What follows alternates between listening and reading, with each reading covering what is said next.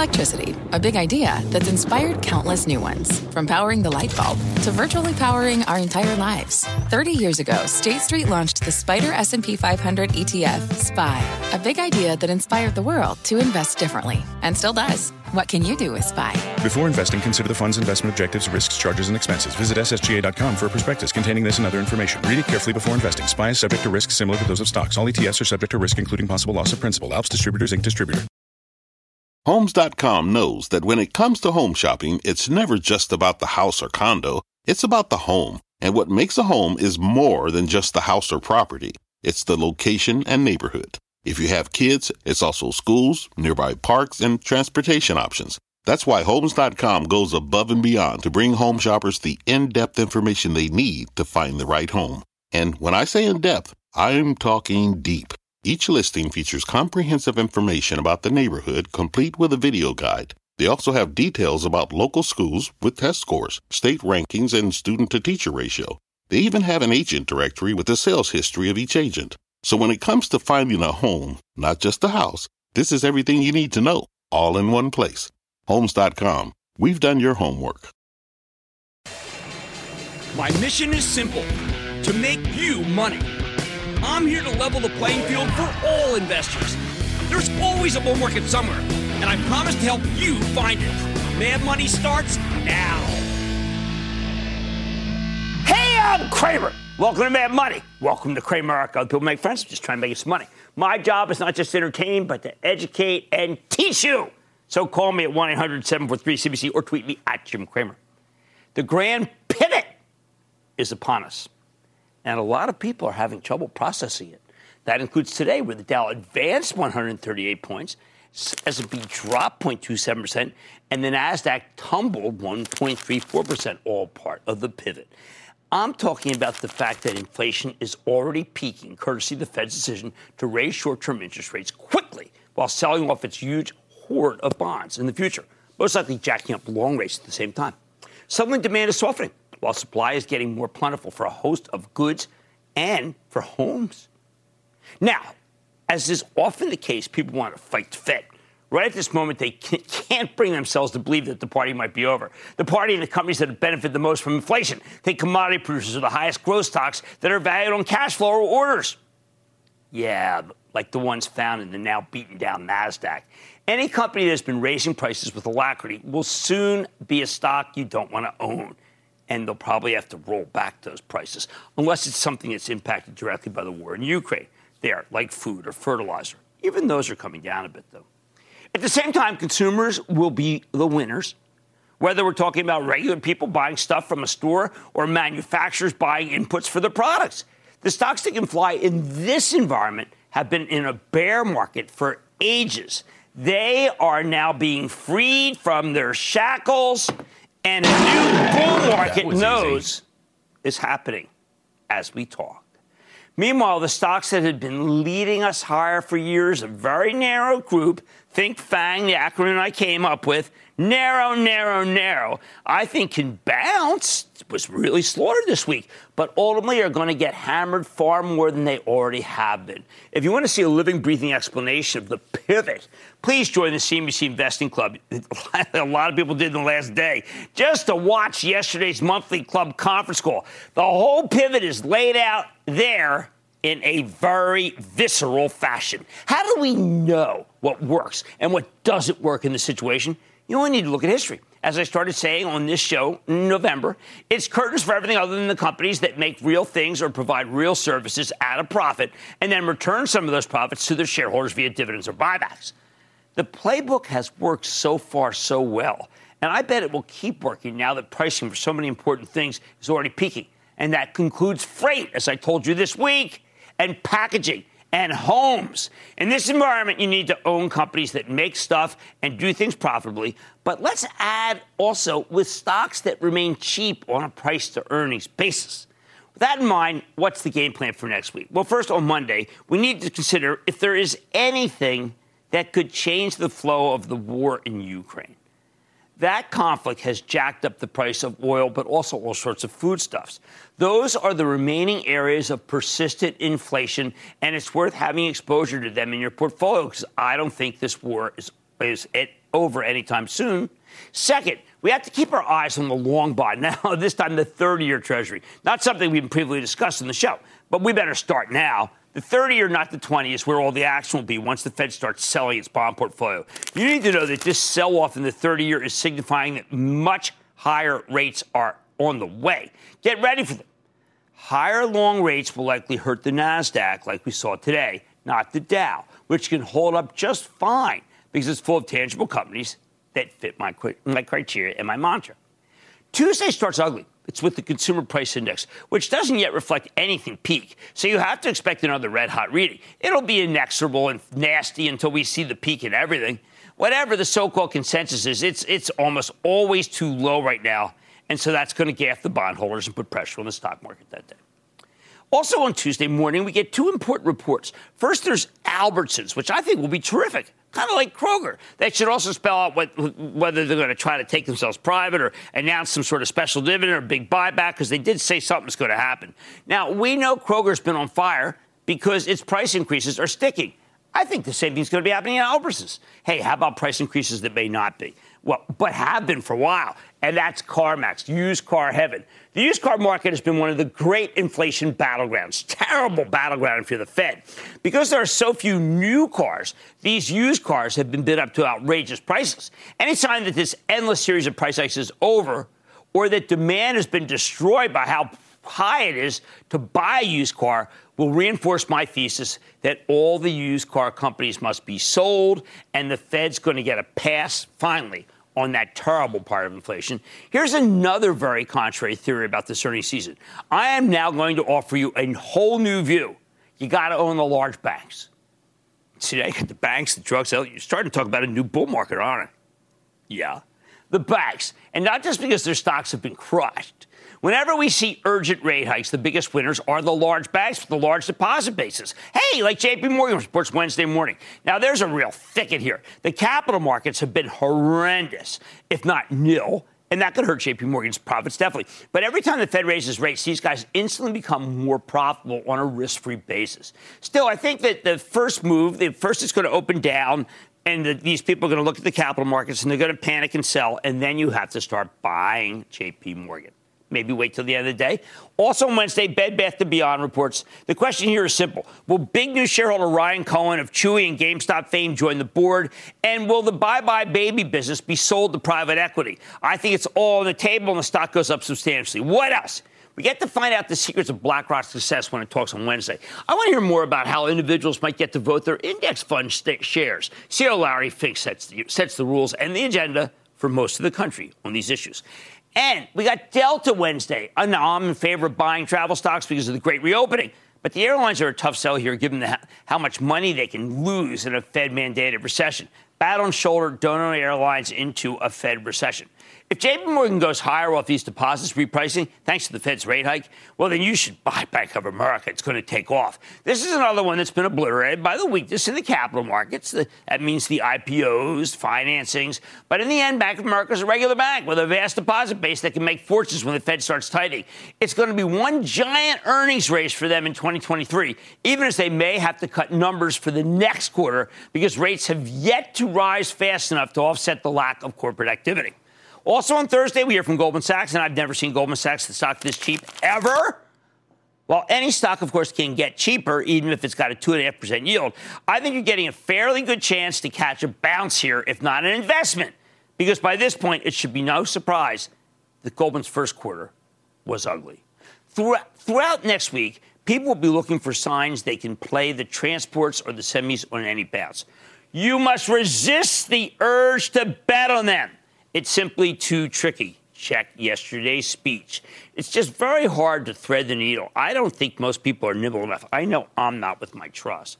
Now, keep that in mind when you see the coming dislocations, as we realize that demand has suddenly gotten weaker for everything, and something I know I am very early on. Unfortunately, I bet that Loretta Mester from the Cleveland Fed hasn't seen what I'm looking at when she speaks Thursday, as she didn't see in October of 2018.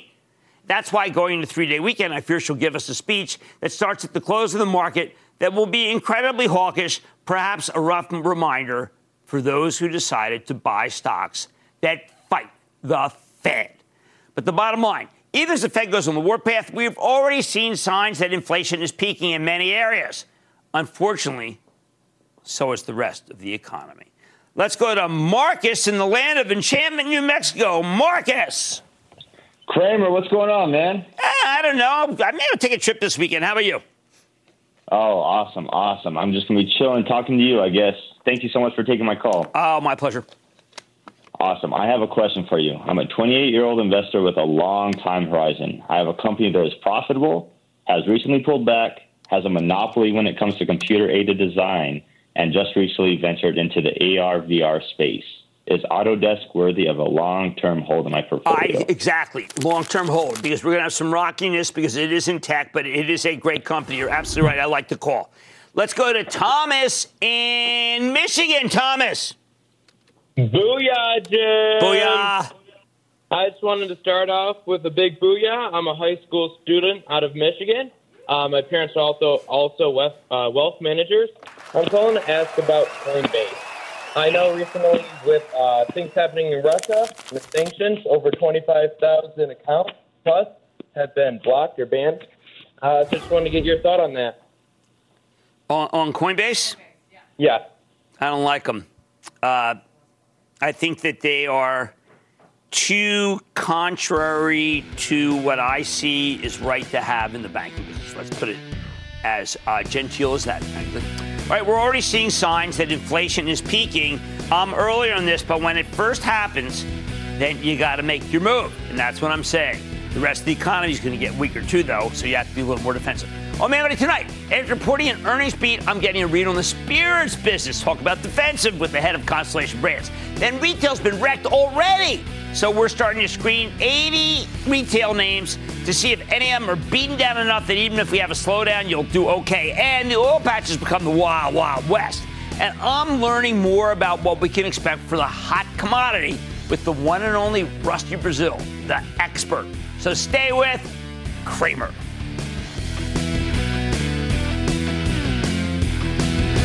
Don't miss a second of Mad Money. Follow @JimCramer on Twitter. Have a question? Tweet Cramer. #MadTweets. Send Jim an email to madmoney@cnbc.com or give us a call at 1-800-743-CNBC. Miss something? Head to madmoney.cnbc.com. Fact. Running a business is not getting easier on your wallet. With higher expenses on materials, employees, distribution, and borrowing, everything costs more. Also a fact. Smart businesses are reducing costs and headaches by graduating to NetSuite by Oracle. NetSuite is the #1 cloud financial system, bringing accounting, financial management, inventory, and HR into one platform and one source of truth. With NetSuite, you reduce IT costs because NetSuite lives in the cloud with no hardware required. Accessed from anywhere, you can cut the cost of maintaining multiple systems because you've got one unified business management suite. You improve efficiency by bringing all your major business processes into one platform, slashing manual tasks and errors. Over 37,000 companies have already made the move. See how you'll profit with NetSuite, and then you can think of all the ways you could be spending the money you save. Company retreat in Malibu, anyone? By popular demand, NetSuite is offering a one-of-a-kind flexible financing program for a few more weeks. Head to netsuite.com to start saving. When you're hiring, the best way to search for a candidate isn't to search at all. Don't search, match with Indeed. Indeed is your matching and hiring platform with over 350 million global monthly visitors, according to Indeed data, and a matching engine that helps you find quality candidates fast. Use Indeed for scheduling, screening, and messaging to connect with candidates faster. Plus, 93% of employers agree Indeed delivers the highest quality matches compared to other job sites, according to a recent Indeed survey. Leveraging over 140 million qualifications and preferences every day, Indeed's matching engine is constantly learning from your preferences. Join more than 3.5 million businesses worldwide that use Indeed. Listeners of this show will get a $75 sponsored job credit to get your jobs more visibility at Indeed.com/madmoney. Just go to Indeed.com/madmoney right now and support this show by saying you heard about Indeed on this podcast. Indeed.com/madmoney. Terms and conditions apply. Need to hire? You need Indeed.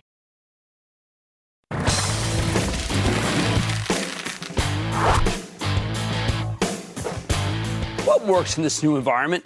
Look at Constellation Brands, STZ, the wine, beer, and liquor company best known for Corona, Modelo, and Pacifico. Yesterday, this stock surged 4.6% in the wake of a very strong quarter. While Constellation had good headline numbers, their guidance for the year, well, I thought it seemed a little conservative. But then they threw in a $500 million accelerated buyback, and that helped the stock go higher. This morning, in a note reacting to the quarter, the analyst at J.P. Morgan called Constellation Brands the best GARP number in their coverage universe. And that means growth at a reasonable price. And that's exactly what the market wants right now. I think these analysts are dead right. But don't take it from me. Let's check in with Bill Newlands. He's the president and CEO of Constellation Brands. Learn more about the company's quarter and where it is headed. Mr. Newlands, welcome back to Mad Money. Thanks, Jim. Good to be here. Bill, I saw a lot of things to like in this quarter, but I have to tell you that I think these Modelo numbers, out of nowhere, Modelo Especial, you got to tell people about it because this is a new product, and it's already taken the country by storm.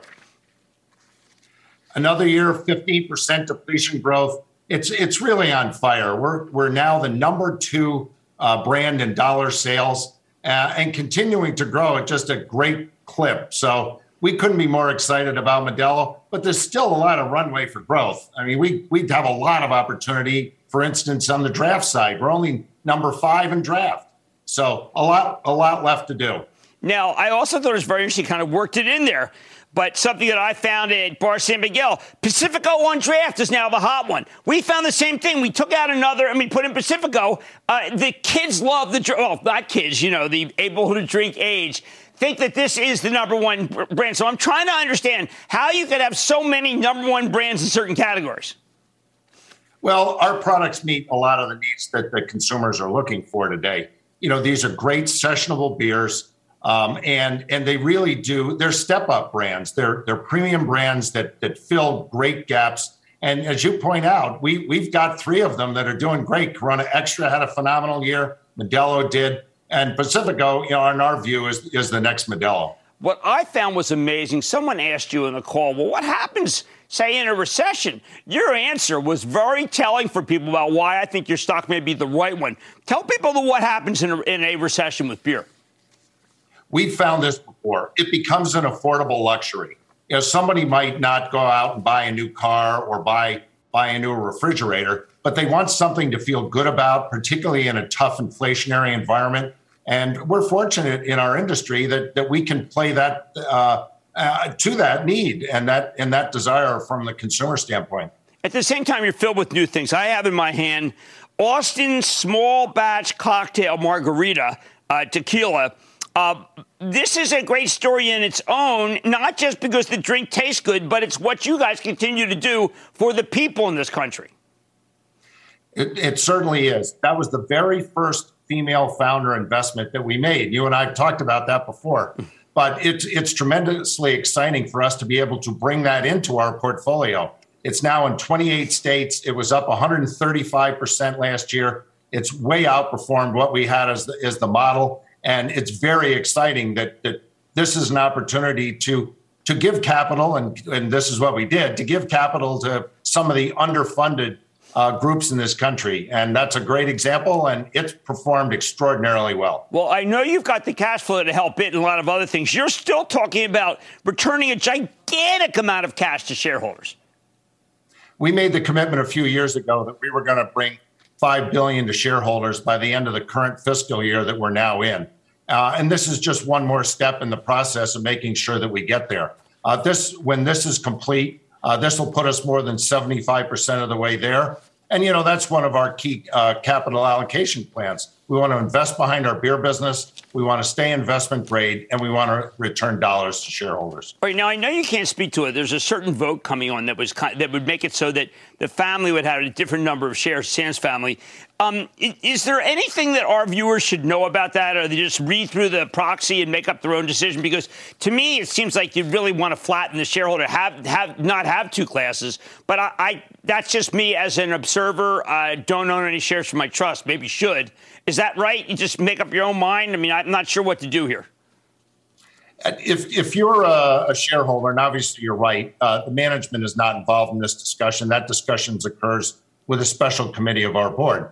But if you read what the Sands have said, they think that having a single class of stock will broaden the appeal of our stock.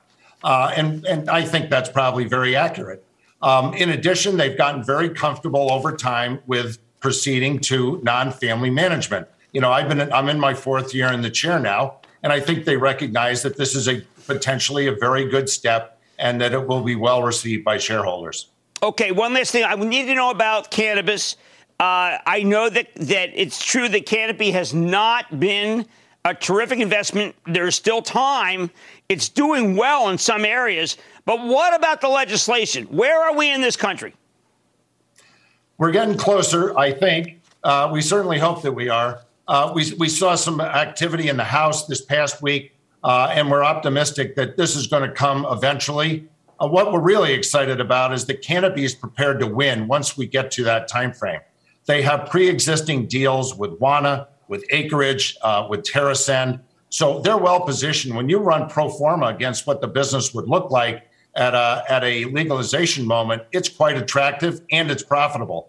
So we continue to feel the Canopy is best positioned to win once we get to that time frame. Okay, I should ask you, because it's the theme of our show, you do give us a kind of a negative view about inflation. Is there any positive going to come, say, in 2023 with just raw costs going up? I think that remains to be seen. We've had unreal cost pressures. And, we got asked the question a number of times yesterday about where we think the year's going to go. This is the first time we've guided below our long-term 39 to 40% operating margins. We guided to 38 because of this cost pressure. It's unprecedented. We certainly hope we're going to get back to a more sensible position in the not too distant future, but it's been very tough to predict, I must say. Well, you still made a ton of money. A lot of people were expecting much worse, but you guys know how to handle these things better than almost every other company I deal with. Bill Newlands, President and CEO of Constellation Brands. Bill, it's great to have you on the show again. Thanks. Good to be here.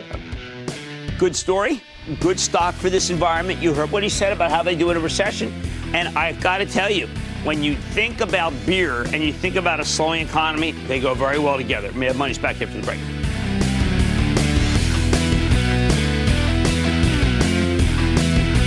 Coming up, which retailer has the goods, but not the stock price to go with it? Cramer goes brick and mortar bargain hunting. Next. You seek the key, but first, you must learn the ways of precision, craft, and performance with Acura's all-electric ZDX. With a premium Bang & Olufsen sound system up to a 313-mile range and a Type S variant with an estimated 500 horsepower, the ZDX is their most powerful SUV yet. Unlock the energy when you visit Acura.com to order yours today. Take your business further with the smart and flexible American Express Business Gold Card. You can earn 4 times points on your top 2 eligible spending categories every month, like transit, U.S. restaurants, and gas stations. That's the powerful backing of American Express. 4 times points on up to $150,000 in purchases per year. Terms apply. Learn more at americanexpress.com/business gold card.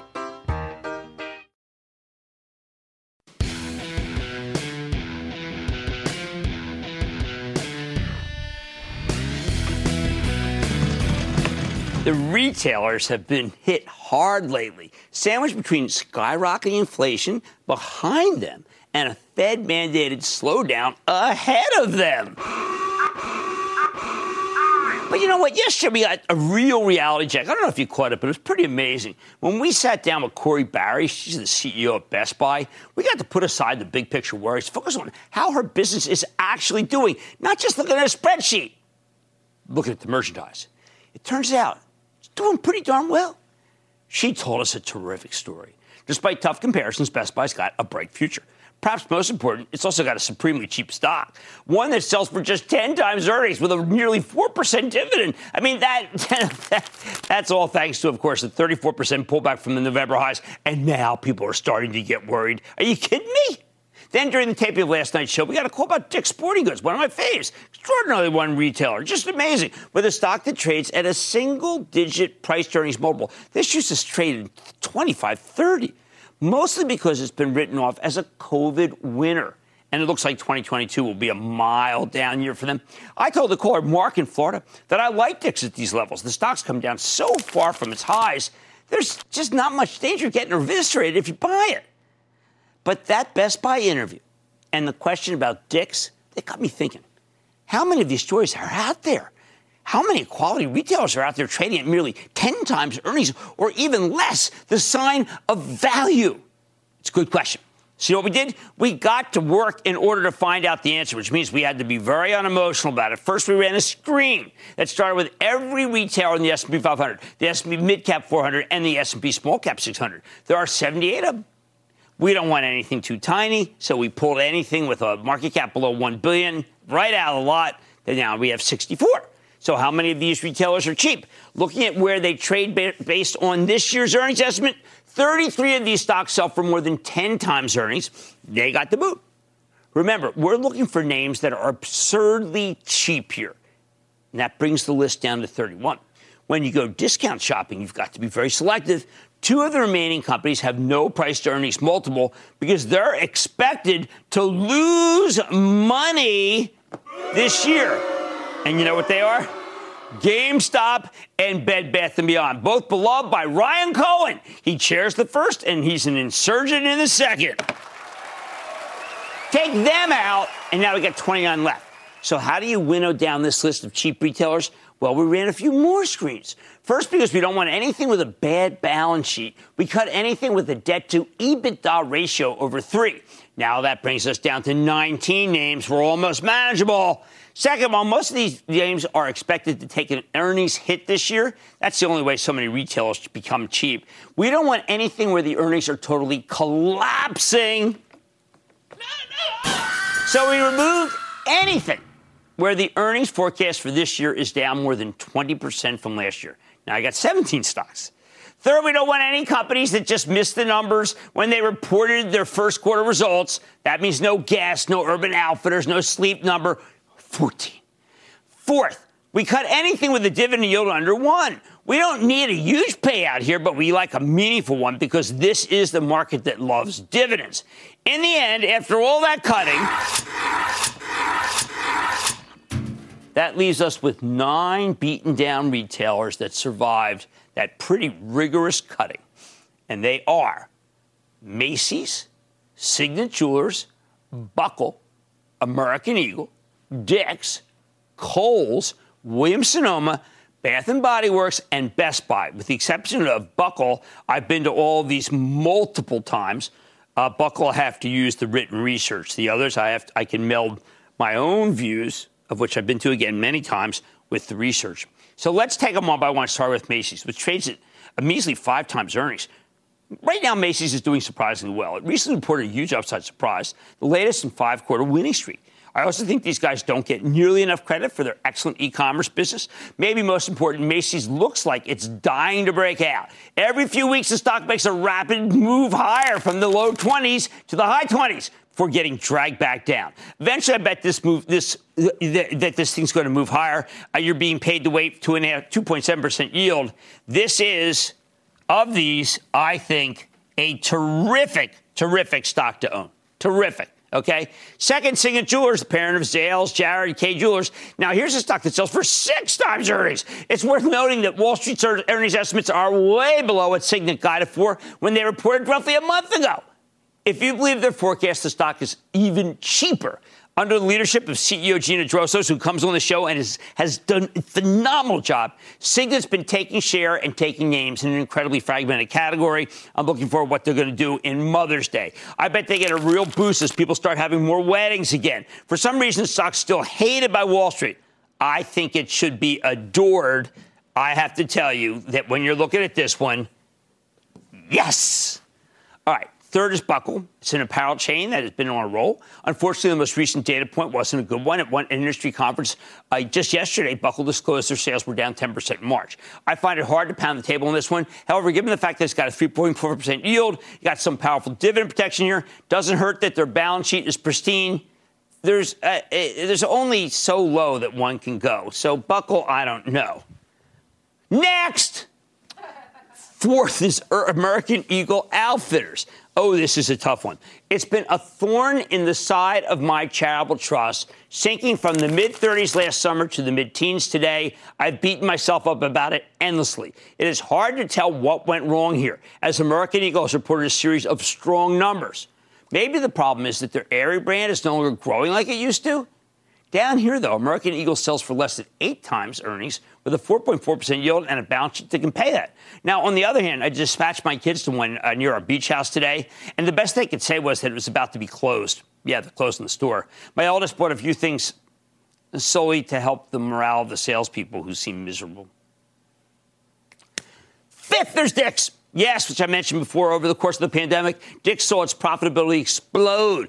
And while the earnings are expected to cool this year, I think that's now reflected in the stock, down 29% for the year. At 8 times earnings, I think Dick's is a steal. Count me in, Dick's.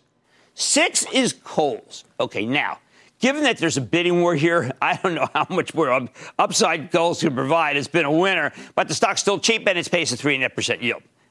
7th is Williams-Sonoma. Now, here's another tough one. You might think 2022 would be a very bad year for housewares, but when Williams-Sonoma reported a few weeks ago and came on the show, they implied that they can actually generate some earnings growth. Laura Alber's a tremendous CEO. I bet she can pull it off, even as some of the analysts this week said the last month's been tough. I still like Williams-Sonoma, and I think down here it can be bought. I'm giving it a check. Next, Bath & Body Works, which gained its independence after the old L Brands was broken up last year. Back in the day, this brand consistently posted incredible numbers within the limited. But here we are, more than 8 months from the breakup, and the stock's down 29%. I think Bath & Body Works has been thrown in the bucket with the other home goods plays, but it really, reality, this thing's great. I think it could be more recession resistant than all of these others. 10 times earnings, negativity is overdone. We're putting the check mark to Bath & Body Works. Then finally, number 9, Best Buy. I don't know if you saw Corey yesterday. I thought it was sensational. I won't talk your ear off on this one, seeing as we gave them the 9 minutes to tell their own story just last night. We know the first half of the year may be challenging for Best Buy, but we're most of the way through the first half now, and they look like a great long-term story. At 10 times earnings, nearly 4% dividend yield, downside protection, what's not to like? The bottom line, today we saw many of these discounted retailers rally nice, but it will take many more days like today before these stocks come close to being expensive again. So I would give any one of these a look. And what you do, by the way, you go to the store first, and then you do some research, and maybe you conclude what we did. I want to go to Michelle in New Hampshire. Michelle. Top of the evening, Jim. Great to speak with you. Same. I have had my eye on a stock for some time. I noticed a decent drop in Cracker Barrel this week. I have a 3-part question for you. Part 1 is why? Is this dip simply an artifact of a down market? We've been seeing dips in lots of other stocks. Or is there something specific, Jim, that I need to know about this company? Okay, Michelle, I've studied this company many times. It's entirely trading on the price of gasoline and a belief there will be fewer cars on the road and people won't trade up versus, say, McDonald's. Michelle, I'm giving you my blessing to buy it. 4.6% yield. They've weathered every one of these energy spikes. I think you should buy it. Let's go to Wyatt in my daughter's old home state of Oregon. Wyatt. Thanks for taking my call, Jim. Of course, Wyatt.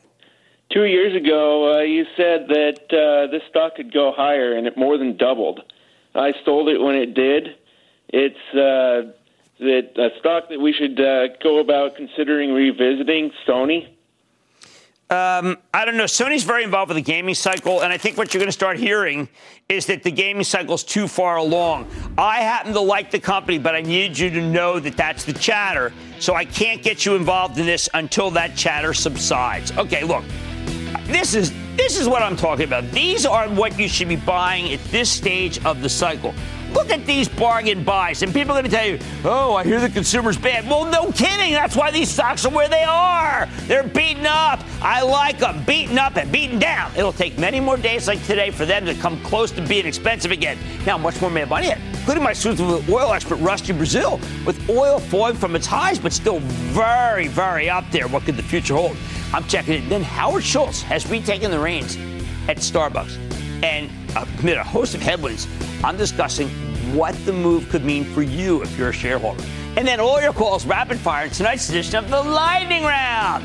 So stick with Cramer.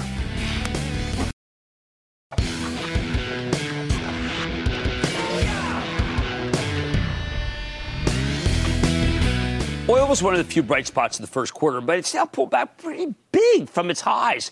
And you got to wonder, where's it going? Can the price of crude possibly stay elevated when we're headed for a Fed-mandated slowdown? Can the producers continue to stay disciplined on drilling when they're regularly being hectored by Congress about the sky-high cost of energy? When we have questions like this, you know what we do. We always go to Rusty Brazil. He's the founder and executive chairman of RBN Energy, and he is the king of this area. Rusty, welcome back to Mad Money. Well, thanks, Jim. Great to be back with you again. All right, so, Rusty, crude prices, they're up 70% from where they were last year to some 70%. But U.S. crude production, which I would have felt would be up like maybe 50, 80%, is only up 10%. It's still 10% below where it was pre-pandemic. That makes no sense to me. And yet at the same time, obviously, Congress is worried about high gasoline prices. What are these guys doing? Why aren't they just drilling like crazy? Well, production is growing, Jim. The thing is, it's just not growing fast enough to make up for the cutbacks of Russian production and the growing demand that we've got. So U.S. producers have actually increased production so far this year about 4%. And if it kind of plays out the way we expect, year on year, we're going to end up with about 8% increase in production year on year. But the real question that's out there right now is that, could producers do more? And I think that's really what was on Congress's mind over the course of the long hearing yesterday. And, there's a lot of things going on. Costs are up just across the board. Costs for producers are way up, 40, 50% in some cases. It's hard to find crews for drilling, for completion crews. Of course, producers have to pay a lot more attention these days to environmental issues like flaring. Mm-hmm. And then you've got investors who are still focused on capital discipline, who want to take that free cash flow that producers are achieving and pay that free cash flow back to shareholders. But, Rusty, let me just say, that model's been working pretty well over the course of last year, if you want to know the truth. But if I'm Congress, I say, wait a second. You turn all this money to shareholders, this nation's in an energy crisis. Why are they getting it? Why not the American people? What do you say? Well, if you look at what happened a year before last, these producers lost billions and billions of dollars. It's a cyclical business. If a producer doesn't make money when prices are high, they're not going to be there whenever prices turn down, and you have to endure one of the down cycles in the oil business. It's just the way the business works. Right, but the one thing you've taught me, Rusty, is that the incredible natural gas in this country would make it possible. It could make it possible if the Europeans were forward-thinking and spent a lot of money, we could ultimately solve their energy crisis in this continent. Is it going to happen? Well, we're going to increase our production, but it takes a while to make this happen. So we are going to be shifting a lot of LNG from Asia to Europe. That's what's going on right now. It's going to keep going on that way. But we can only increase production in the United States, LNG exports in the United States by about another 0.8 BCF over the course of the next few months. And then that's going to be it until we can build more LNG facilities. And that's not going to happen for at least another couple of years. So we're kind of maxed out for the time being. Once we actually build those other facilities, and no doubt, given what's going on, prices in Europe at 5 times what they are here, those facilities are probably going to get built.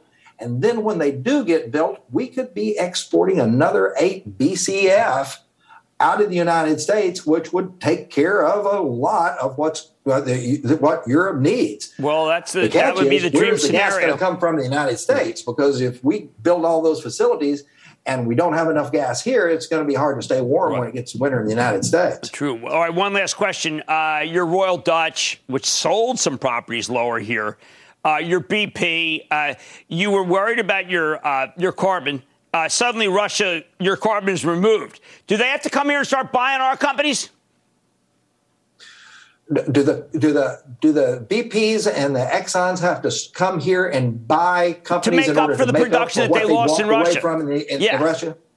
Yeah, it's distinctly possible that could happen. They're walking away from production. Production is definitely up here. The question is, are the values going to be right for that to happen? Let's face it. The values of U.S. companies are looking pretty good right now, and it'd be a darned expensive way to make up the difference for what's happening in Russia. Well, look, I mean, to me, the bright part of what you said is that we can take care of Europe. But otherwise, I mean, look, these companies are making a lot of money. They're not going to necessarily solve the energy crisis for drivers. But, boy, for shareholders, Rusty, sounds like they are. That sounds like they are. And they're going to take care of some of the drivers' problem, just not all of it. All right, fair enough. Always great to talk to you, Rusty. Rusty Braziel, RBN Energy's founder and executive chairman. I start every morning with RBN.com. Every morning. Because it's the only way I can be able to be good enough to be able to help you at home. Mad Money's back after the break.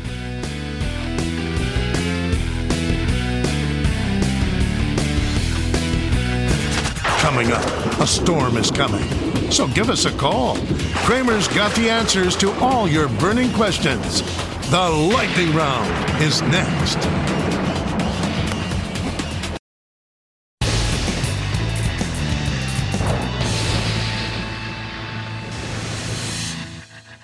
It is time.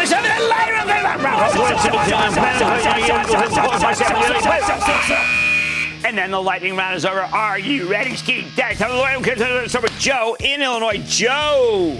Booyah, Jim. Sweet. Joe from Chicago. All right. PTLO, Portillo's. Okay, now I'm going to be a little contrary here and say that at this price, I actually like it. It's down 40%. You buy some here, and then you buy some below 20. Let's go to Mark in California. Mark. Booyah, Jim. Booyah. Mark here. My wife and my 4-year-old daughter love your show. I just want to say thank you for all you do. The company I'm asking about is CISO. It's a cybersecurity company. They uplisted to the NASDAQ. I just want to know what you think. Thanks for your time, Jim. You must buy Palo Alto. Again, it was again another price target bump today. Palo Alto is the one to own. Ian in Kentucky. Ian. Yo, Jim. Booyah from the family farm outside of Louisville, Kentucky. I wish I were there. I'm here to discuss the ever-growing drone industry today with you, Chief. As you know, drones are practical in so many industries, especially military, agriculture, delivery, and, of course, recreation. I have two stocks on my radar, sir, ARCAT and AVAB. No. For the larger... The one I like, AVAB, Aerial Environment. I think that if you go to their website, you can see the Javelin. You can see the Switchblade. And the Switchblade is remarkable. Look, I don't want to give you my politics, but let's just say that their stuff is really, really good. And I think should be employed by our government to give to Ukraine. Let's go to Tim in Texas, please. Tim. How are you? Yes. I'm a big fan of yours. I just started investing a few years ago. I wanted to get your thoughts on Mattel, MAT. Mattel I like so much. I think it's got a great bright future. 15 times earnings. Keeps making the numbers. Still off a little bit from the top. But Jeff in Washington. Jeff. Jim, I've been surfing the waves of dividend stocks. Will I get my onesies out of BAK, even though they have an ARDC? BAK is. I'm turning against the commodity stocks, and that is pure commodity. So I'm going to say you're okay, but don't overstay your welcome. Okay, let's go to Ryan in Mississippi. Ryan. Hey, Big Jim, it's good to finally get in touch with you. Here I am. I bought a stock at $77 a share that Brother Steven had told me about. It had big hopes in it. Truth Social was the Truth whatever was supposed to premiere in March. Anyway, that sucker has failed down to $40-something a share.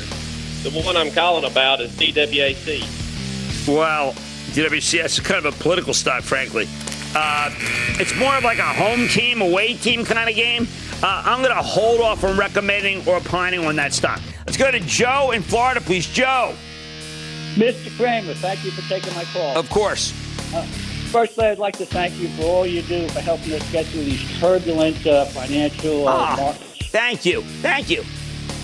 I have a stock that I purchased a couple of years ago in the height of the pandemic. It's called Retail Opportunity Investment Corporation, ROIC. Mm-hmm.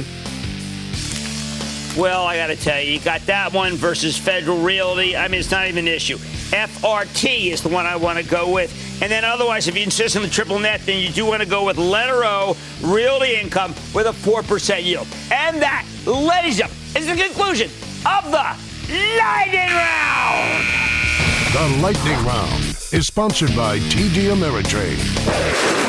Coming up, why Kramer thinks the founder's return to Starbucks is worth more than a hill of beans. Next.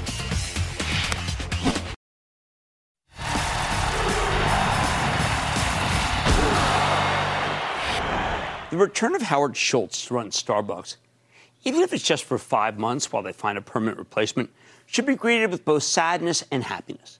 I'm sad because Kevin Johnson's not getting his due at all. He led Starbucks through a tough period amid a worldwide pandemic where the two most problematic areas, the U.S. and China, were his areas of greatest opportunity. Kevin helped fully digitize Starbucks, expanded the loyalty program, increased the benefits for employees, and returned a big chunk of capital to shareholders. He'll be missed. But at the same time, I'm plenty happy to see the return of Howard Schultz, because no matter who he chooses as his successor, he'll set the agenda for the next 10 to 20 years. My charitable trust is not currently a shareholder in Starbucks. We rang the register, so I'm not feeling aggrieved that he canceled the generous buyback. If you own it, though, you can't be too thrilled with that move. Longer term, though, maybe the $20 billion they would have spent on buybacks can be used to improve Starbucks in ways that we've yet to imagine. A lot is being made of Schultz feeling disappointed that some of the stores are unionizing, despite some of the most generous benefits in retail. I get that.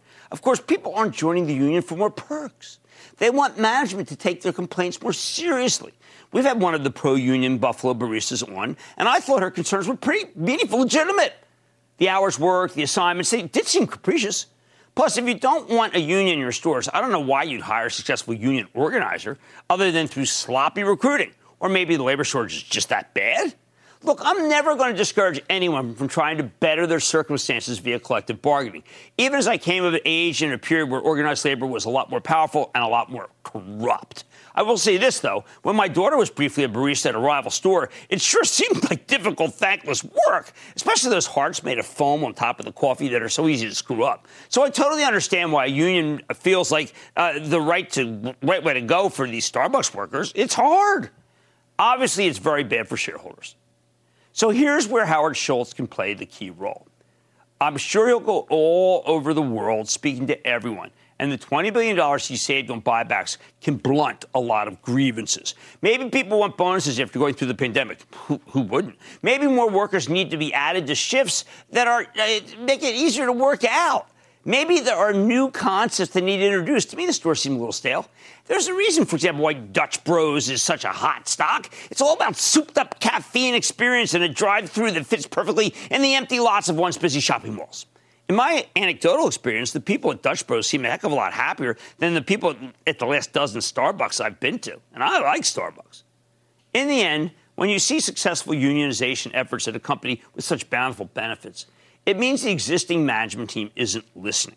Otherwise, the union would gain no traction. No amount of digitizing or buying back shares can change that.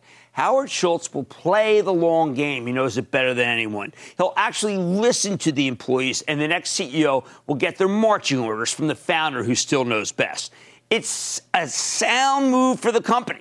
And in the end, it'll be a great move for shareholders, too. I like to say there's always a bull market somewhere, and I promise try to find it just for you right here on Mad Money. I'm Jim Cramer. See you Monday. The news with Shepard Smith starts now. This podcast is supported by FedEx. Dear small and medium businesses, no one wants happy customers more than you do. So you need a business partner just like you. Like FedEx, who understands your passion for serving your customers because they have the same commitment towards you. That's why FedEx offers you picture proof of delivery, packageless and paperless returns, as well as weekend home delivery to 98% of the U.S. on Saturday and 50% on Sunday. See the FedEx service guide for delivery information. What's more, FedEx Ground is faster to more locations than UPS Ground. Trust FedEx for timely deliveries. See what FedEx can do for your business. Absolutely, positively FedEx.